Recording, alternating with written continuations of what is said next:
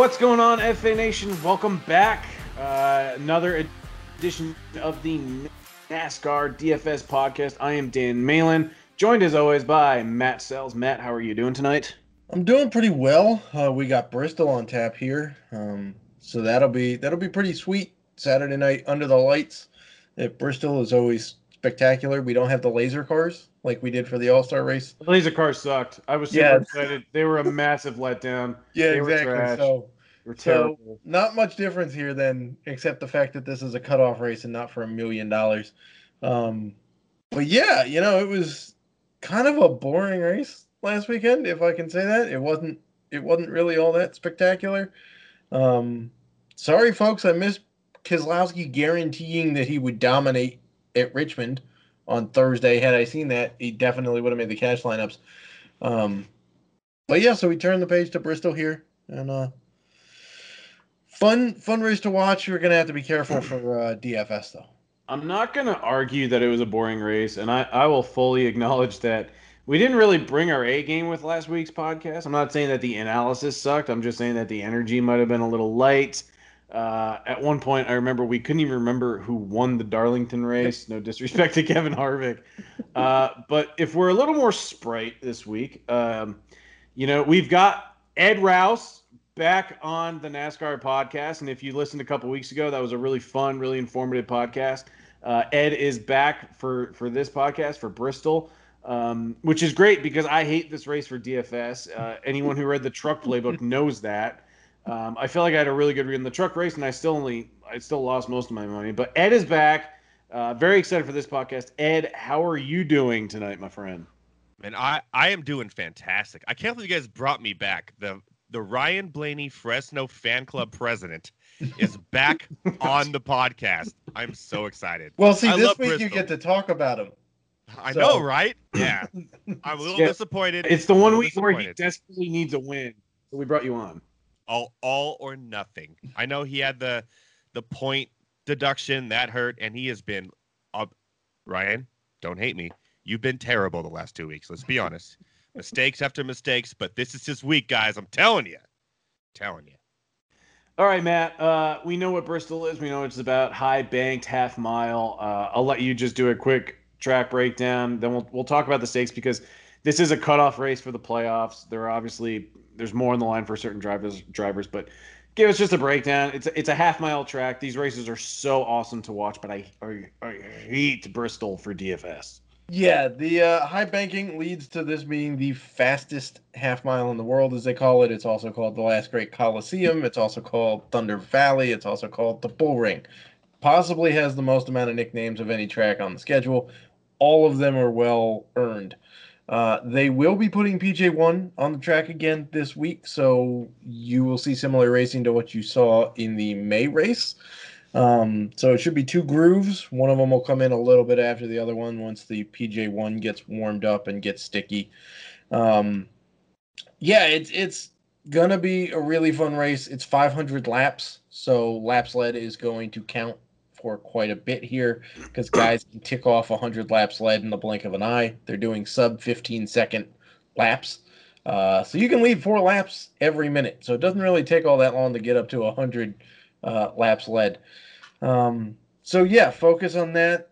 Position differential is also important, but also be careful because there were quite a few wrecks in the May race here, and we expect more wrecks considering the fact that it is a cutoff race. And for those new to NASCAR or unfamiliar with the way the playoffs work, every third race in the playoffs is a cutoff where 4 guys no longer qualify for the playoffs. They still get to race, but they don't qualify for the playoffs. So guys on the outside looking in right now is William Byron, who's 3 points outside the cutoff. Cole Custer is 8 points outside the cutoff. Matt DiBenedetto is 25 points outside the cutoff, and Ryan Blaney is 27 points outside the cutoff. So you do have a few guys that are less than 10 to the good in Clint Boyer, Kurt Busch, and Eric Almirola. So those guys all have quite a bit at stake this week. Talking about the first race, I know you said that there were quite a few wrecks in that race. I actually think that is a drastic understatement because I think we saw like 15 or 16 cautions. 17 Yeah, cautions. It was 3 shy of 17 the record. cautions. And this isn't Talladega, but it's kind of like a miniature Talladega.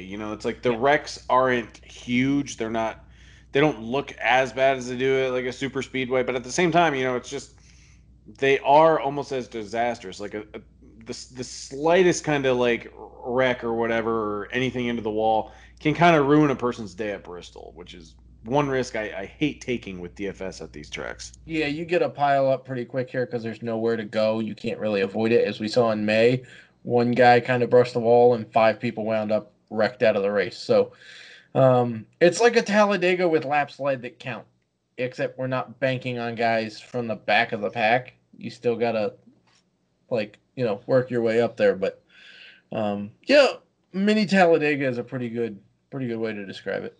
And that's my other point is that, we look at guys starting at the back, we're always looking for position differential, but Bristol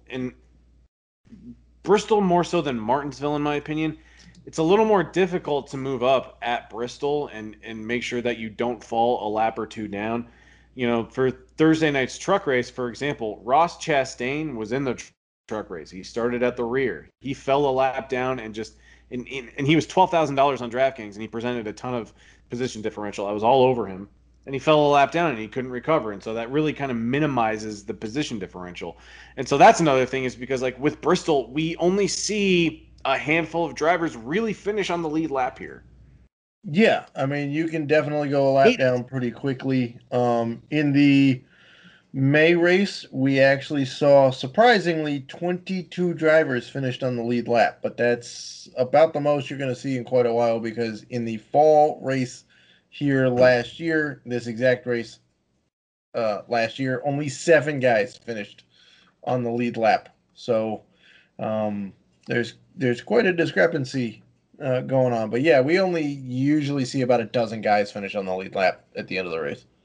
So we kind of hit on this before we started recording the podcast. On FanDuel, this isn't really a good track to play DFS or on FanDuel because it's like FanDuel rewards points for every lap that your drivers complete, and then it's a tenth of a point if your driver leads a lap.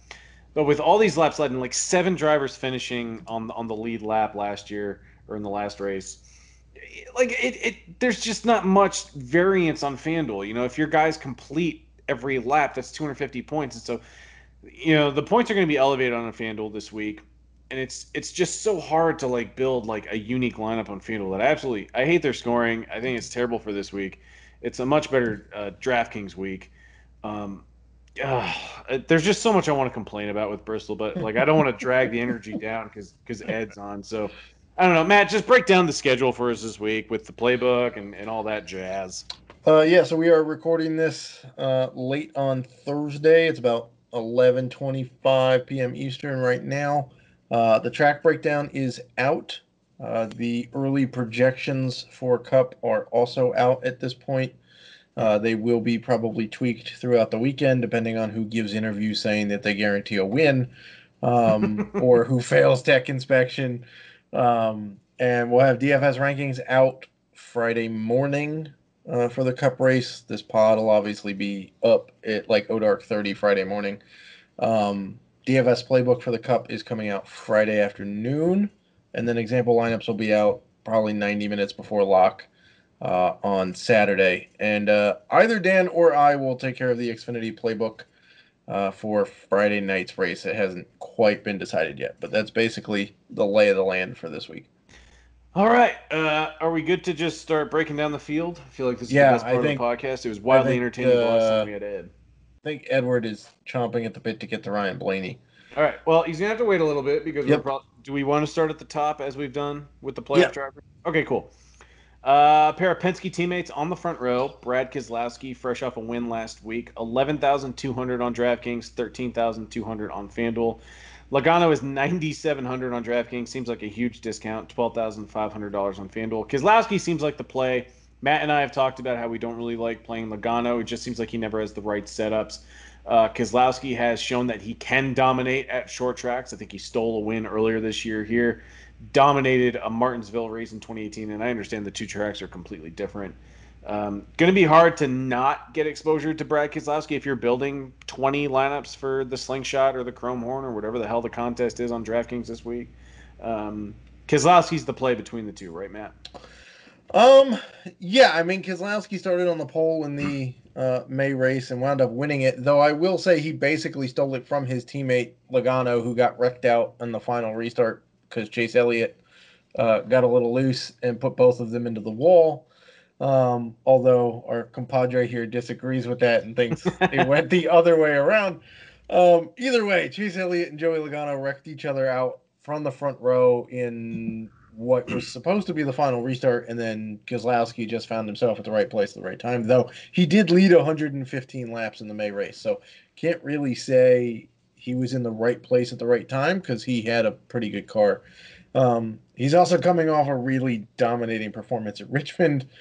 So yeah, I would say Keselowski is the safer play of the two, but I mean, both have wins here. If you look over the last 8 races, Logano actually has the better record at this track. His average finish is basically twice as good as Keselowski. So it kind of, for me, depends on your, which way you view each guy. All right. Ed, I'm going to throw it to you because you made some intriguing points earlier before we started recording. Between the two, between Keselowski and Logano, you said Keselowski might be willing to help his teammate a little bit more, and that Logano is more of a selfish driver, and he's only going to be focusing on the me aspect of the race and getting himself into the next round. For that reason, would you go Logano over Keselowski? I absolutely would. First of all, the price is there, right? 97 versus 11. The price is fantastic. Absolutely. Yeah. On Joey Logano, you got to like it. Keselowski was dominant last week, right? He's already into the next round. He's been shown to be kind of a team player too. Logano, not so much. Let's just say Logano is all about Logano. You know what I'm saying? So he's going to go out there, try to get a win, go to the next round. And the price is really nice. And this is it. This is the last race until the next round. You either win, or if you don't, it's all about points. So I think he's going to try to push it.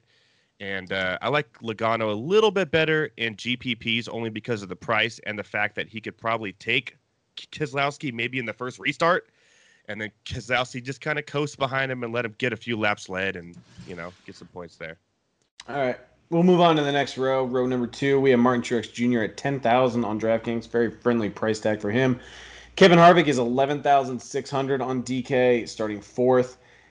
Harvick's comfortably into the next round of the playoffs because he won at Darlington. Matt and I struggled to remember that last week. But, Truex is touted as a short track racer. Bristol doesn't necessarily come to mind, at least not for me. But, Matt, who do you like between these two? It's kind of an okay row for me. Harvick's never really been overly dominant here. I mean, he has done well for himself. I'm not going to say he hasn't. He's got 5 top 10s in the last 8 races here. So that's pretty solid. But I think at this point, he's basically just going to be, if he gets the win, if he gets the win, great. But I think he's basically just going for a top 10 finish at this point, really, is basically what I expect from him.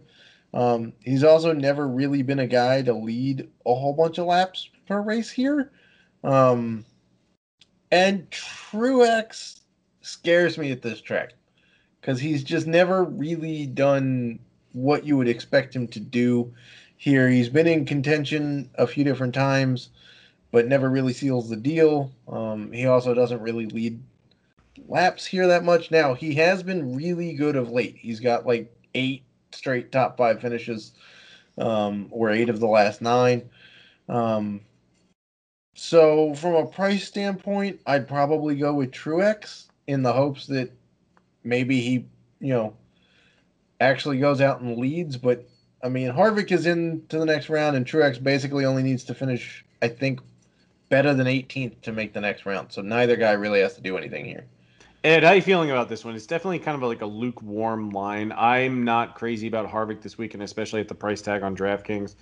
Kind of like Truex, but at the same time, it's I want to go either kind of front row because the front row, Matt, correct me if I'm wrong, but the front row kind of has a good history of leading plenty of laps early on and consistently throughout the first stage, right? Yeah, and I think 2 of the last 3 races the pole sitter has won. Either that or back-to-back races the pole sitter has won the race here. So, I mean, to give you an idea, the average DK point scored, regardless of position, over the last 5 races here is 32.6 points. Like, that's the average throughout the field. The pole sitter scores 75.2 points on average in that range. So, second, a little bit less. But yeah, the kind of the third through fifth is just kind of a wash. Ed, how are you approaching this one? Here's how I look at Harvick. I hate to compare other sports, but for Harvick, this is week 17, and he's already has first round bye, number 1 seed overall. For his price, I'm not paying for it. I think he's just kind of like, I'm already in, already got enough points. I'm just going to chill. As far as Truex, though, look at his sponsor. Who's his sponsor? He's the Bearded Bassmaster. By the way, that's copyright me. The Bearded Bassmaster on Bass Pro Shops night. I don't know. Maybe for the sponsor, try to get some more money, a little bit of more oomph in his driving skills. I don't know. Just there could be something there, but I'm gonna have a little bit of play with Truex only because I think it's his sponsor's night, and you never know. It is a little weird with Truex because he had that stretch where he was finishing in the top 2 or 3 consistently, like 4 or 5, 6 races. And a year ago at this time, he won, I believe, the first 2 races of the first stage. He only has 1 win this year. I believe it came in Martinsville. It's been a good year, but overall for Joe Gibbs Racing, aside from Denny Hamlin, it's been a down year for that team. And it's odd that Truex only has 1 win. It's so bizarre because a year ago at this time, it looked like he was a lock to possibly win, the championship, and he would have been had they put the right tires on his car second to last pit stop. He could have easily ran away with it in Miami, but ever since that race, man, it just seems like he just hasn't been able to like pull away with a win. I mean, he got 1 win this year, and it's just like it's the new crew chief. Yeah, he's normally a lock, but it's just a weird thing. But we'll move on to the next row. Austin Dillon, 7,800 on DraftKings, 10,000 on FanDuel, which is a little absurd. Chase Elliott is 10,700 on DK, 13,000 on FanDuel. Ed, I'm going to throw this one to you. Really hard to get behind either guy here. I've tried to rally around Chase Elliott the last couple races, haven't been able to do it. Austin Dillon has looked great. Like he's driving the wheels off the car. Like he clearly this is probably the best car in his best season that he's had in quite some time. It's his best chance to go out and possibly win a championship. 7,800 on DraftKings is perfectly reasonable.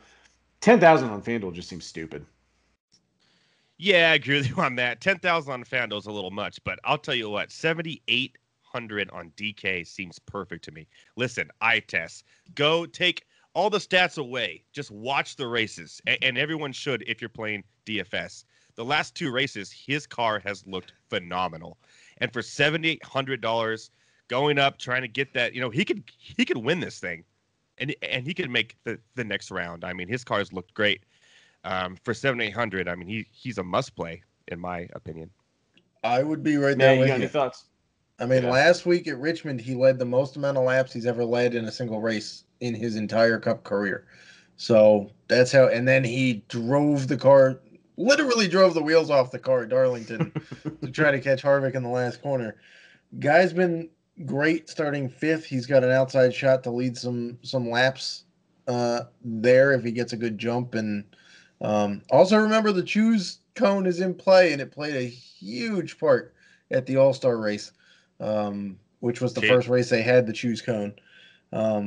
So you never know. He could choose. He could move up a few spots on a restart early, and plus he's usually a pretty good short track guy. So I like Austin Dillon. Chase Elliott feels like a GPP guy for me. If this happens to be his night like it was in the All-Star race, then the price becomes worth it. But you can't really bank on that. Moving on to the next row. Denny Hamlin is 12,000 on DraftKings, 13,600 on FanDuel.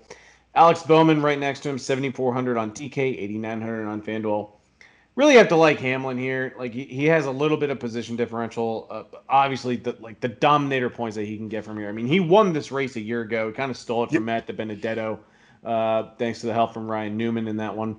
But I mean, this just seems like an easy play. Like you have to get exposure to Hamlin here. I feel much better about him than I do Harvick. Matt, go on. Just take it away. Yep. I completely agree with everything you just said. He is the defending race winner at this night race. He needs to get a little bit of his mojo back, I feel like. I feel like the last couple of races haven't been the strongest efforts put forth from Hamlin. It just seems like the setup has been a little bit wrong, and at Richmond, they struggled with that car most of the night. So, yeah, I would definitely go Hamlin. I don't know that I'm going to play any Bowman this week. I don't know. You're free to play him, but his history here is not a good good. History here. He's not looked that great down the stretch here this year. The price is, again, $7,400 for a guy starting inside the top 10. Okay, but his history is just not good at this track. Ed, we're going to go to the next row. Kyle Busch is 10,400, 12,000 on FanDuel. Eric Almirola is 8,200 on DK, 9,000 on FanDuel. Kyle Busch can probably skate into the next round, but it's like once we get to the round of 12, it's like he's going to start feeling a little bit of pressure because he hasn't won a race here. This is a track that Matt likes to call Bristol. How are you feeling about Kyle Busch? He's bringing back the Skittles wrap on the car this weekend. He and his brother have done very well here, but the speed and the setup, whatever it is, it just hasn't been there for Kyle this week. But it's like it's Kyle Busch, it's Bristol. You kind of have to play him, right? I want to ask him: is it M&Ms or Skittles? Which one is it? Like, which candy do you like the most? He wins more often in M&Ms, I feel like. Yeah. Well, not this year. No, obviously. Honestly, I'm gonna have a little exposure to Kyle Busch because you have to, but man, every week, I feel like every week for the last 10 weeks, I'm like, this is the week he wins. This is the week I'm going to play him. He's going to win. And he just does it. He's just, I know this is one of his courses. Obviously, he's had 3 top 5s in the last, 4 races. So he has a chance, but man, I'm just mentally, I'm like, can he win this year? Maybe he's cursed. I don't know, but you have to have exposure to him there. And we talked about Almirola too, right? Yeah, I'm not playing him. I will have a little exposure to Almirola only because no car, got to race for something, right? Did he does he not have a car locked up next year? No, he's back in the 10 next year. Oh, is he? Oh, I thought he lost his car. I was like, okay, never mind then. Boyer might not have a car. Okay, I thought it was Almirola. Nope. I read. I could be wrong. But still, Almirola is like one of those guys, 8,200 for GPP. He's the perfect play. He's sitting back, in that row. He could easily make some spots. He could easily be fast enough to lead some laps in this, a short track, and get you some good points. I kind of like Almirola in a spot he is for 8,200, to be honest. Okay, so I'm going to strongly suggest Kyle Busch. He's $2,000 cheaper on both sites than he was here in May. He finished 4th in May. He started 7th and finished 4th. So we've said that he needs the practice. Well, he had 500 laps or so in May to get practice. Then he finished 2nd in the All-Star race, which were under night conditions. He's won here basically more than anywhere else he's won. So I like Kyle Busch. As for Eric Almirola, in the last 5 races, he has not finished better than 29th. Doesn't matter where he starts. He has not finished better than 29th. So for me, I'm avoiding Almirola this week. He also just hasn't looked great recently. He's just kind of, right now. Right. He does need a strong showing to at least that midsummer buzz get his way worn off. He is in the next round, but it's only by 7 points. So if he gets outstage pointed in the first 2 stages, which could very well happen, he's on the outside looking in. So can I just apologize to the listeners. I got Amarola and Suarez mixed up in my losing their car next year. Oh, So, yeah, there you go. Suarez. Yeah, Yeah, Suarez is is definitely not out. I returning from the apologize, previous everybody. season. But yeah, so that would be my take on this row. All right, we'll move on to the next one. Clint Boyer, Cole Custer. The obvious play here is Clint Boyer. Matt, Yep. I'm going to throw this one to you. Like, Bristol is just a sneaky good track for him. And I initially, when I came into this race, I was like, it's the playoffs. He's in the playoffs. Like, ownership is going to be so high on Clint Boyer. Maybe I'll fade him. But then I looked at the price tag on DraftKings in 8,400 from his starting spot. I mean, I don't get it. I love Clint, fun-loving dude, but he rocks it at Bristol. It's so weird, but he just performs so damn well here. He's a lock easily in so many GPP builds. Yeah, statistically, this is his best track. He's finished no worse than 8th in 8 of the last 10 races at Bristol, including 5 straight races he's finished inside the top 8. The reason why I think he does so well here, as his spotter once said, is that the laps click off before his attention span can disappear.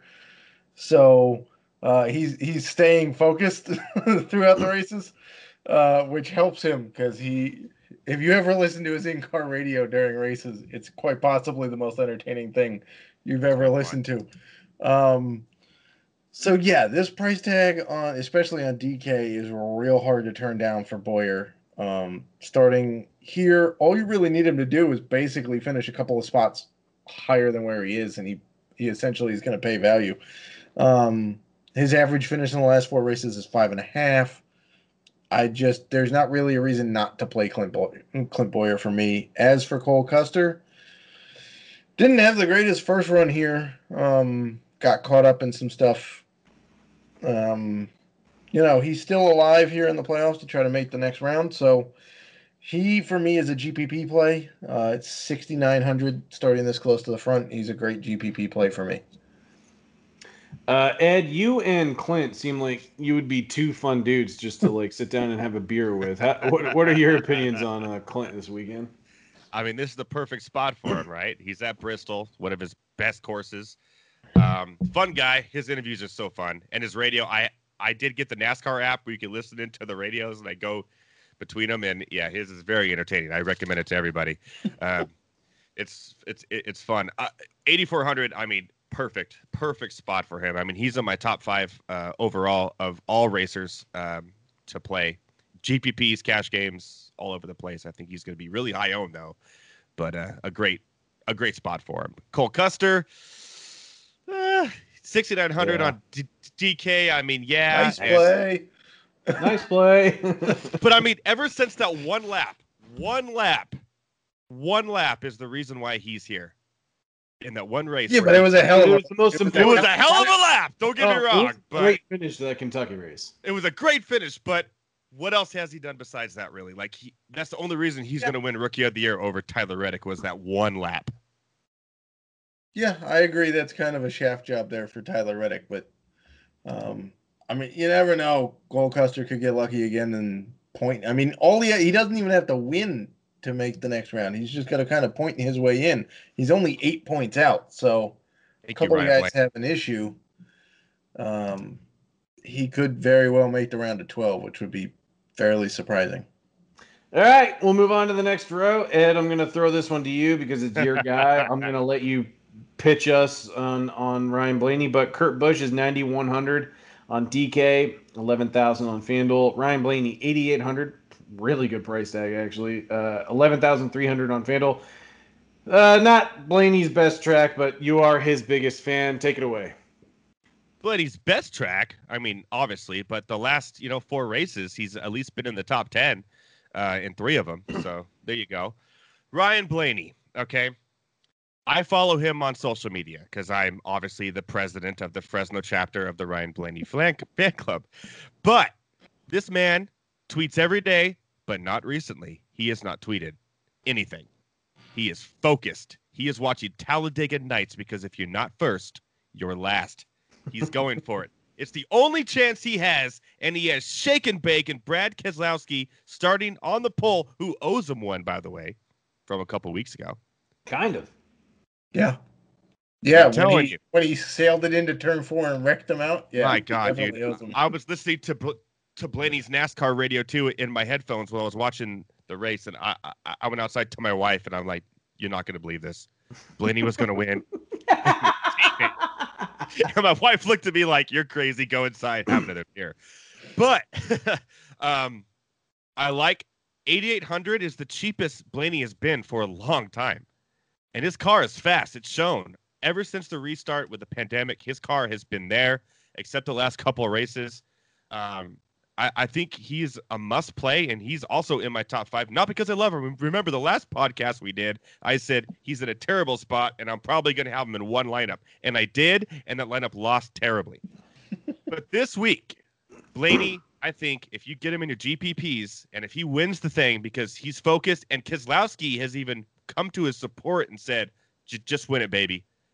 Blaney, I think, is one of the top 3 plays this week in DFS. And not because I'm the fan club president in Fresno, but just because he's in a good spot. Definitely, like this is a win or go home position for him. So it's like this might be a good week to get a little exposure to Blaney. Yeah, and he came out today in an interview and said, "I caution those who are starting in front of me." Yep. So he's gonna win or wreck trying. He's going all Darth Vader on everyone in front of him. Yeah, basically. He has had some pretty bad luck at Bristol. I mean, he's been really fast here. He's been leading a ton of laps, and then one of them, I'm pretty sure he got caught up by some lap cars and wrecked out after leading like 100+ laps. So he loves Bristol. It's a great track for him. Kurt Busch is very, very safe this week. Oh, yeah, he's in the line too. I forgot about him. He's really good here too, obviously. He has almost as many wins here as his brother. The two of them combined are the winningest duo in Bristol history. Kurt Busch's average finish of 4.8 in the last 4 races is actually the best in the field. So if you want to go with a pretty good pairing of Kurt Busch and Blaney this week in this row, I'd be all for it. I second that. All right. I love that. Love that. Next row, we have the last of the playoff drivers. 2 guys desperately needing a win here. William Byron, 7,900 and 8,800 on FanDuel. Matt DiBenedetto, $8,100 on DK, $9,700 on FanDuel. I'll take the lead here, I suppose. Really love Matt DiBenedetto. Not necessarily, throwing out anything shocking necessarily, but he came close to winning this race a year ago. Was visibly upset in his post-race interview, and it still breaks your heart to watch him. My girlfriend. He was so upset that Hamlin had to apologize. Yeah, like how do you have to apologize for winning a race? Like my girlfriend. Because he was getting booed by 120,000 people who wanted Matty D to win it. Like my girlfriend was crying after that race, and she hardly watches these things. But it was just and honestly, like the Wood brothers with the 21 car, like they show up at super speedways and they show up at short tracks. And Matt DiBenedetto has actually looked pretty good on mile and a halves in the 21 car. But especially at short tracks, like the Wood brothers can like really put together a really solid ride and have the right setup. And this is kind of like a winner go home format for him as well. Same thing as Blaney almost. So I really love Matt DiBenedetto. He's going to be a popular play in GPPs just because he has nothing to lose. So he'll be a bit aggressive and he has upside. Like he almost won this race a year ago. For me, it's easily DiBenedetto over Byron. And I'll let either of you gentlemen jump in. I will add a narrative street here for DiBenedetto. Not only is this the first time he's in the playoffs, so if he makes it through, it would be the first time in the round of 12, but the Wood brothers are sitting on 99 wins. So if they get another win, they sit on 100 wins, which is it's a pretty big achievement, for a NASCAR team. So I will agree with you that I'm probably leaning DiBenedetto for GPPs more than Byron.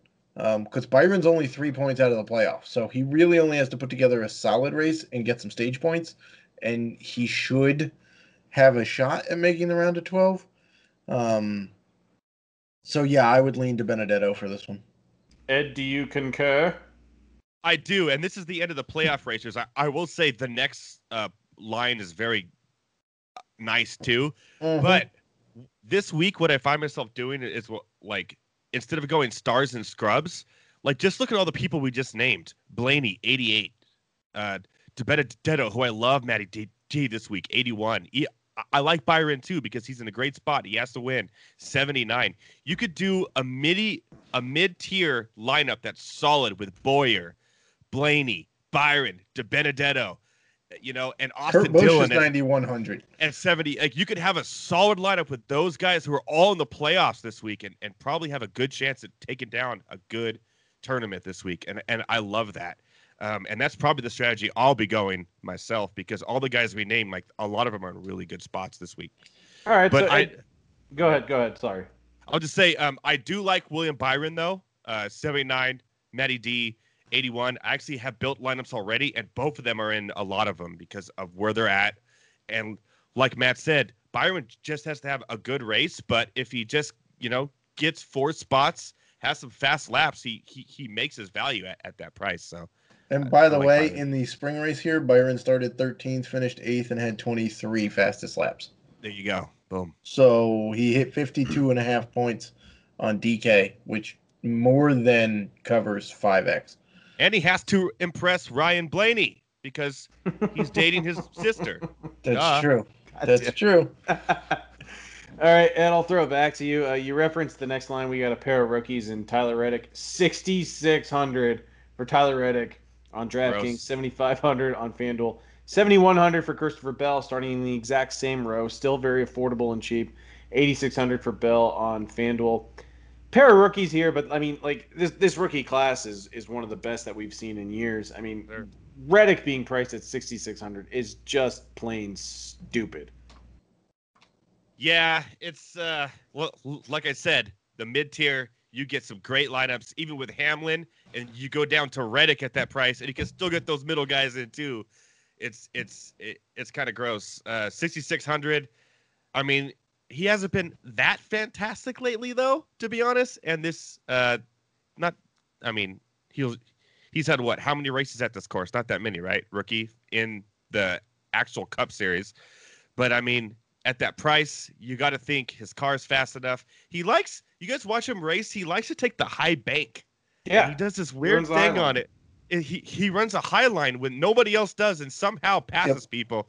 It's kind of crazy. Because the speed is in the high line. Exactly. Yeah. And this is a fast course, and I think that's going to play beneficial to him in this course. I think where he's at, I think you're going to get some points where he gets fastest laps, and he's going to go up at least 5 spots in this one. I really like Reddick this week, and Bell too, but Bell's priced a little bit more, 500 more, and he's almost 1,100 more on FanDuel. So I think in this line, Reddick is a must play both formats. I think Reddick will get played less than Bell because people That's crazy. No, because people remember what Bell did in the May race. Bell started in the mid-20s and finished in the top 10. Reddick crashed out taking the high line because he bumped the wall a couple too many times. I think that's going to play into people's memory, and so I think we're going to get a deal here on Tyler Reddick. Because personally, I would play Reddick over Bell. But I think you're going to get a deal on percentage of people playing Reddick versus Bell. You just made me so happy with that statement right there. I'm so excited for this weekend now. I mean, yeah, Bell started 35th and finished 9th in the May race. And Reddick started 21st and finished 36th because he crashed out after touching the wall and getting caught up. He actually got caught up in an issue with Joey Gase and Stenhouse and Cole Custer and Alex Bowman in the May race. It's a 5-car pile up about halfway through, took him out. So if Reddick can keep making that high line work, which, by the way, we've seen Kyle Larson use that, and he led a whole bunch of laps at Bristol. Larson almost won this race 3 separate times using the high line. Reddick uses that same style. All right, we'll move on to the next line. I can definitely point out one driver we have probably zero interest in. Not Matt playing Kenseth. Old Pants McGee. Matt Kenseth, 6,300, starting right next to Eric Jones. Jones is 9,400, has plenty of PD here. The play on this line would be Jones. I'm not compared to the field though. I'm not sure how excited I am about that. I know he's still trying to get a win. He's trying to stick it to JGR or whatever it is, because he also doesn't have a ride lined up next year. So I mean, he definitely wants a win to pad the resume and make himself look good for potential suitors. But obviously, fading Kenseth. What is the approach with Jones this week? Cash or just GPP? It's so hard to get a read on Jones right now. I feel like earlier this year we were on Jones, and then we knew when to not play Jones, and now I feel like it's just muddled with him. But yeah, I mean, I agree with you. The play in this line is Eric Jones. Just don't see that Kenseth is really going to go do anything. Really? I mean, it's not like he has to do that much to pay value, but I just don't see the upside from him. Uh, Jones, meanwhile, started 15th in May and finished 5th and had 25 fastest laps. So that's clearly the play for me. I'd probably still lean more GPP for him than cash, but I'm okay playing him in cash. Ed, how you feeling about Jones this week? I mean, here's how I look at it. I look at price. A lot of people when they play NASCAR DFS, they look 9,400 and he's starting so far low. Oh, because everyone like DraftKings expects him to get points up, right? Which means he may be higher owned than I would play. So I kind of look at those guys that are down there and priced high, thinking I would fade them in a GPP because your chances of getting the mid tier in this race. And Eric Jones hasn't looked that impressive to me at all, really. It's almost like he's depressed because he doesn't have a card next year. Like he hasn't been that great. And as far as Matt Kenseth, I mean, everyone might as well all sign a jersey and give it to him because this is his swan song before he races. Like, why is he still even out there? Well, he's only out there because Larson said something he shouldn't have said, and then they went and got a 48-year-old to go pilot. Yeah, I mean, it's like he's actually older than. Hey, good job, buddy. Way to race. Like that's where he's at right now. Yeah. All right. Go ahead, Matt. I mean, I'll say this about Jones. I think there's one key domino waiting to fall before we figure out where everybody else is going, and that is Denny Hamlin trying to buy Germain Racing to go put Bubba Wallace and Kyle Larson on a team together. I think if that domino falls, then Jones gets a clear path to a car. Suarez gets a clear path to a car. Boyer and or Chase Briscoe get a clear path to a car. I think. How do you say and or Chase Briscoe? Wouldn't it just be Boyer or Briscoe? No, because theoretically Boyer could leave Boyer could be forced out of SHR. They could elect to go with Briscoe, and then Boyer could theoretically get another ride that's not taken by the 43. Boyer in the 43 would be fun. Suarez is being talked about to go to the 43. Oh, that would be good. I would like that one. Bubba and Kyle Larson come to a 2-car team owned by Denny Hamlin, which is the talk right now. Then you would put Ty Dillon into a third RCR car, which makes sense because the Dillons are Richard Childress's grandkids. And then you would have Eric Jones go to either the 42 or the 48/88, and then you'd have one of those open, so you could go put Boyer in one of those cars. Interesting theory. There's a lot of dominoes waiting to fall. NASCAR silly season is so weird, and I hate that it happens kind of towards the end of this season in the playoffs because it presents a lot to talk about. But right, so I think that's up with Jones. I think he's just kind of hanging out, waiting for Bubba Wallace to make a decision, and then once Bubba Wallace makes a decision, everything else falls into place. Okay, but we'll move on to the next row. Pretty much the first words I heard out of Ed's mouth when I put my headphones in tonight was about Ricky. So Ed, I'll throw this one to you. You going with Stenhouse this week? He's under 8K on both sides, 7,600 on DraftKings. He's got a little PD here. His history here absolutely sucks. Well, which way is the PD?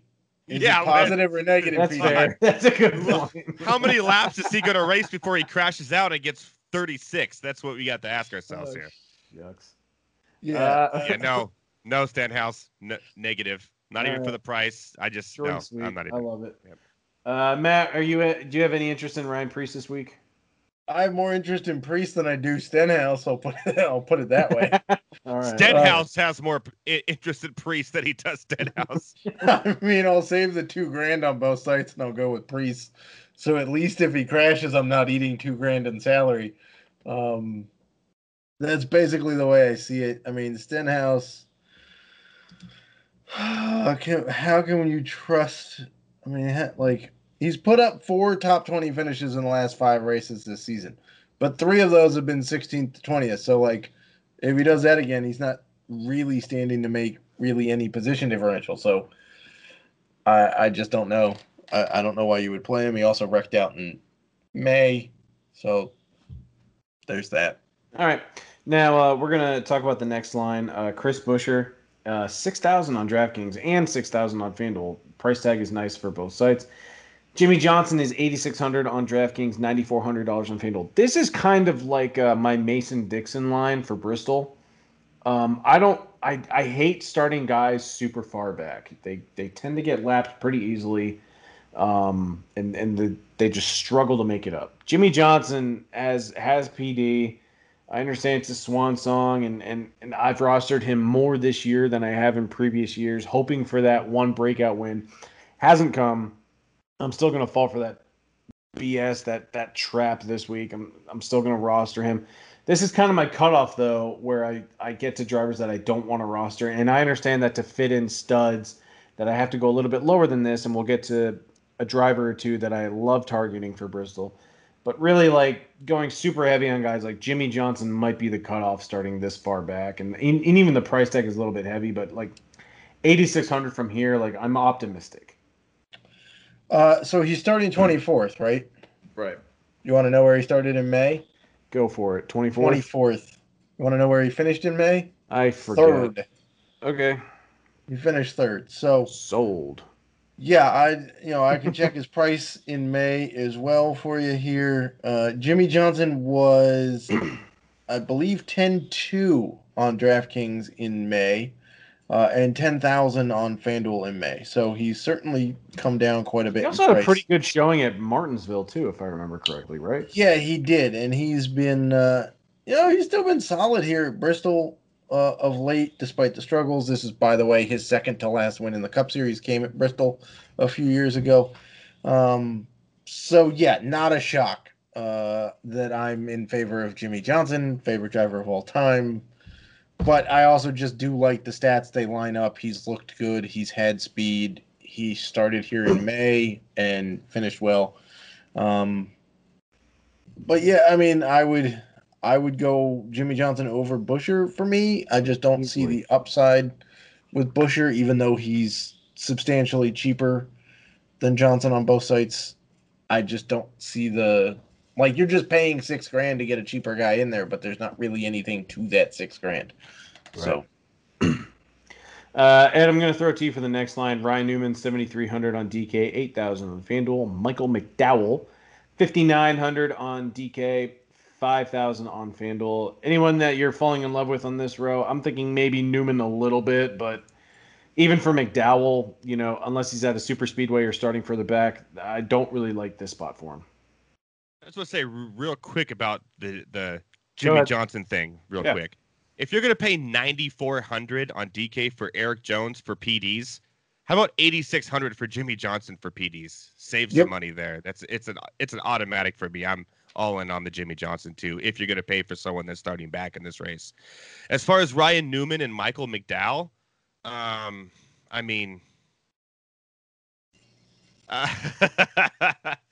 guess Newman over McDowell because he had more experience here. But I think the laugh says more about your thoughts about this. Yeah, I'm not playing either one of them anywhere. So, you guys are the experts. I just started this year, but I'm not touching that. Go ahead.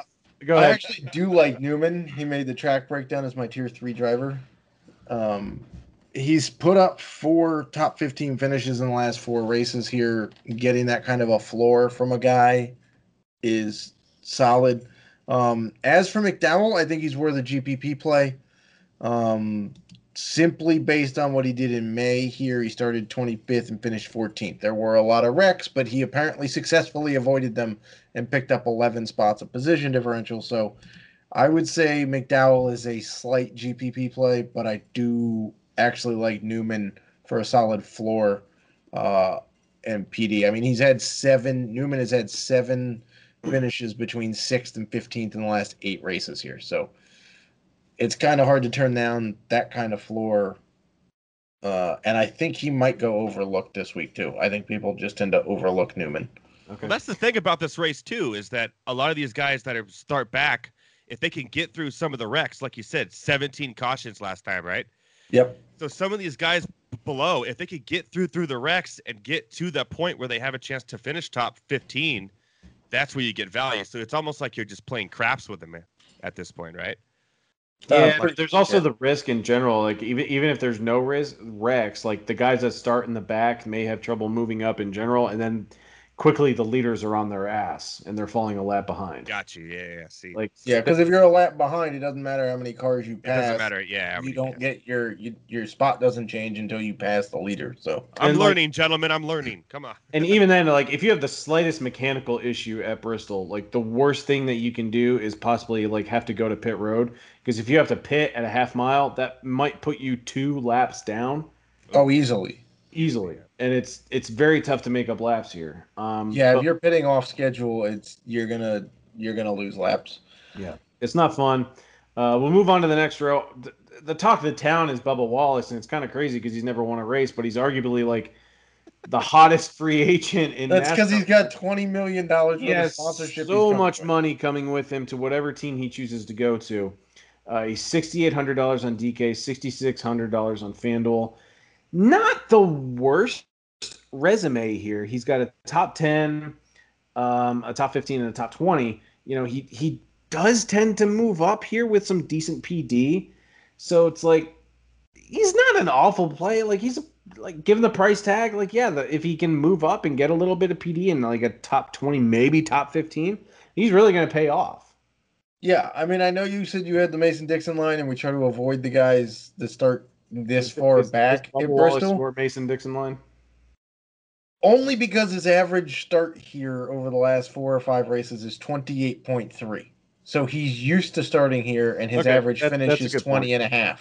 So he's used to starting here. He moves up. He has the history. He's been basically in this car that whole time, and this is the best car of that car he's had.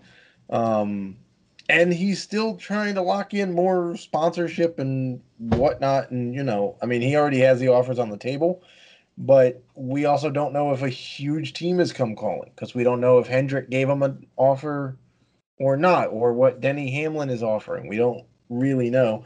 And again, not to harp on May, but this is the most recent time they've been at that track. It was a night race.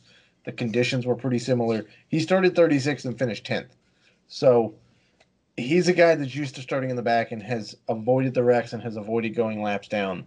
So that's basically my cutoff right now. Maybe Ty Dillon, because I just have a soft spot for Ty Dillon at short tracks. But Bubba Wallace is pretty strongly my cutoff line. All right, so we're entering the territory of like the guys we don't care about. Except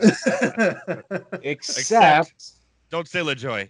No, he's gonna go with Nemechek. No, I'm not. No, not Nemechek. I am going with Timmy Hill. Oh God, this is not iRacing, man. I don't care. Timmy Hill runs well at Bristol. He does.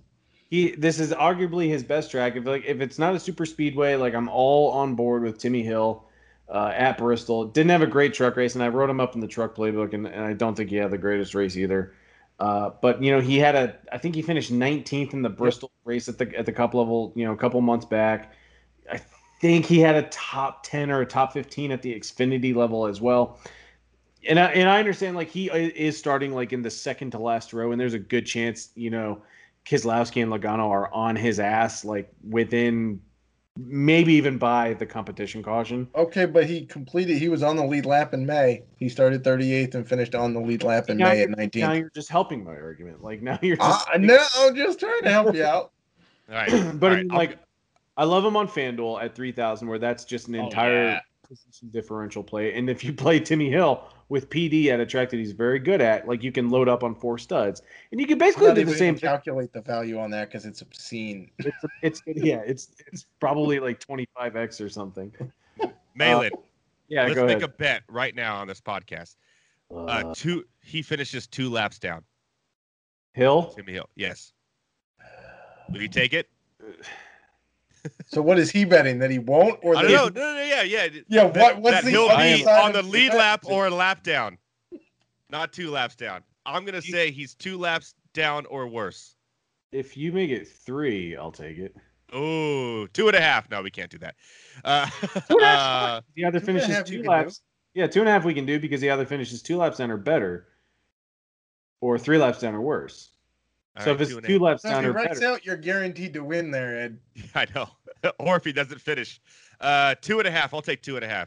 All right, I'll take 2 laps or better. Okay, perfect. Okay. There you go. Right. What are we betting though? Let's make it good. God. Well, hold on. Can you get Bush beer in Atlanta and send it to Edward? Because he can't get Bush in California. He can't. No. Drinks like who likes Bush beer? I don't even think Kevin the Bush Harvick? brothers like Bush beer. Kevin Harvick and Clint Boyer really like Bush beer. Kevin Harvick has been driving. He has to like Bush beer. They paid for his ride. So yeah. And he also has to like what can only assume is delicious, the apple Bush beer that I see the commercials for.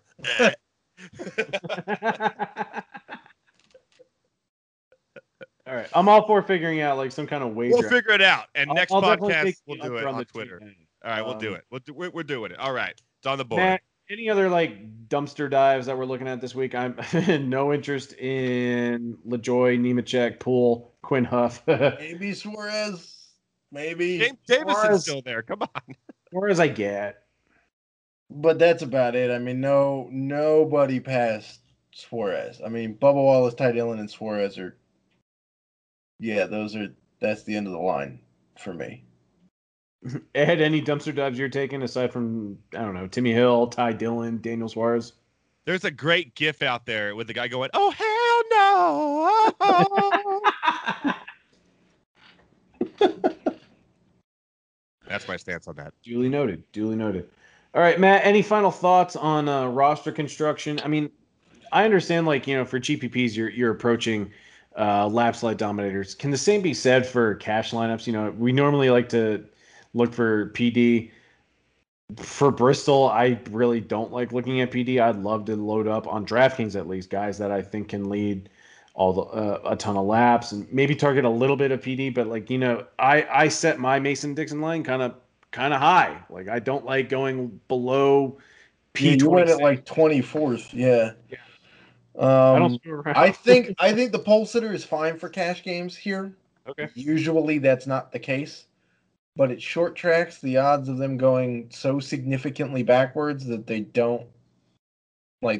cancel out the lap sled that they have is really uncommon.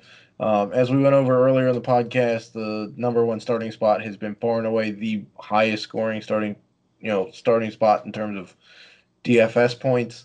For those of you that pay attention to it, the 7th spot has been the second best starting spot on both sites. Don't remember who exactly is starting 7th. This week it may be. Is it Kyle Busch? I think it's Hamlin. Is it Hamlin or Kyle Busch? It's Hamlin. It's Hamlin. So there you go. God, my wife is gonna hate that lineup. Hamlin. I don't get why she hates Hamlin so much. Because she had the displeasure of having to sit next to his grandmother at Richmond International Speedway when her uncle owned it or ran it, didn't own it, ran it. And he just gives her the creeps. He's just same with Logano. She does not like Logano for the same reason. I get Logano, but yeah, no one likes Logano. And then the whole flaunting of the Jordan brand thing kind of rubs her the wrong way with Hamlin too.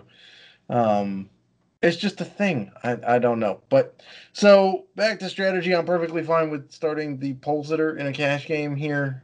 I'm with you. I tend to go more for laps led here, and if we get PD, it's a bonus. Mm-hmm. But I'm not really banking on it like we do for 1.5 or 2 mile tracks, or especially super speedways. So yeah, I mean, I'm perfectly fine also with a mid-tier build. None of the super high-priced dudes really intrigue me that much outside of like Denny Hamlin and Kyle Busch and Keselowski. So yeah, it's probably going to be a mostly mid-tier build for me. All right. Love the analysis. Ed, thank you so much for joining us. Any final You got thoughts it, from you? guys. I'm the same way. I'm looking at all these playoff drivers. They're all mid-tier. Like I said, 9,000 or less. You could build some great lineups, GPP and cash. Keselowski's going to help his brother across the line. Ryan Blaney or bust, baby. Ryan Blaney or bust. You guys watch, and you all be tweeting me on Sunday saying, man, he was so smart with the Ryan Blaney love. So He I should be don't doing more know playbooks. if Blaney wins. I don't know if we're going to have Ed back on the following week because he's just going to be insufferable. I'll be drunk. Yeah. For a week straight. Yeah. On that note, Matt and Ed, best of luck to you and best of luck to the FA Nation. Best of luck, guys. FA Nation. Thank you.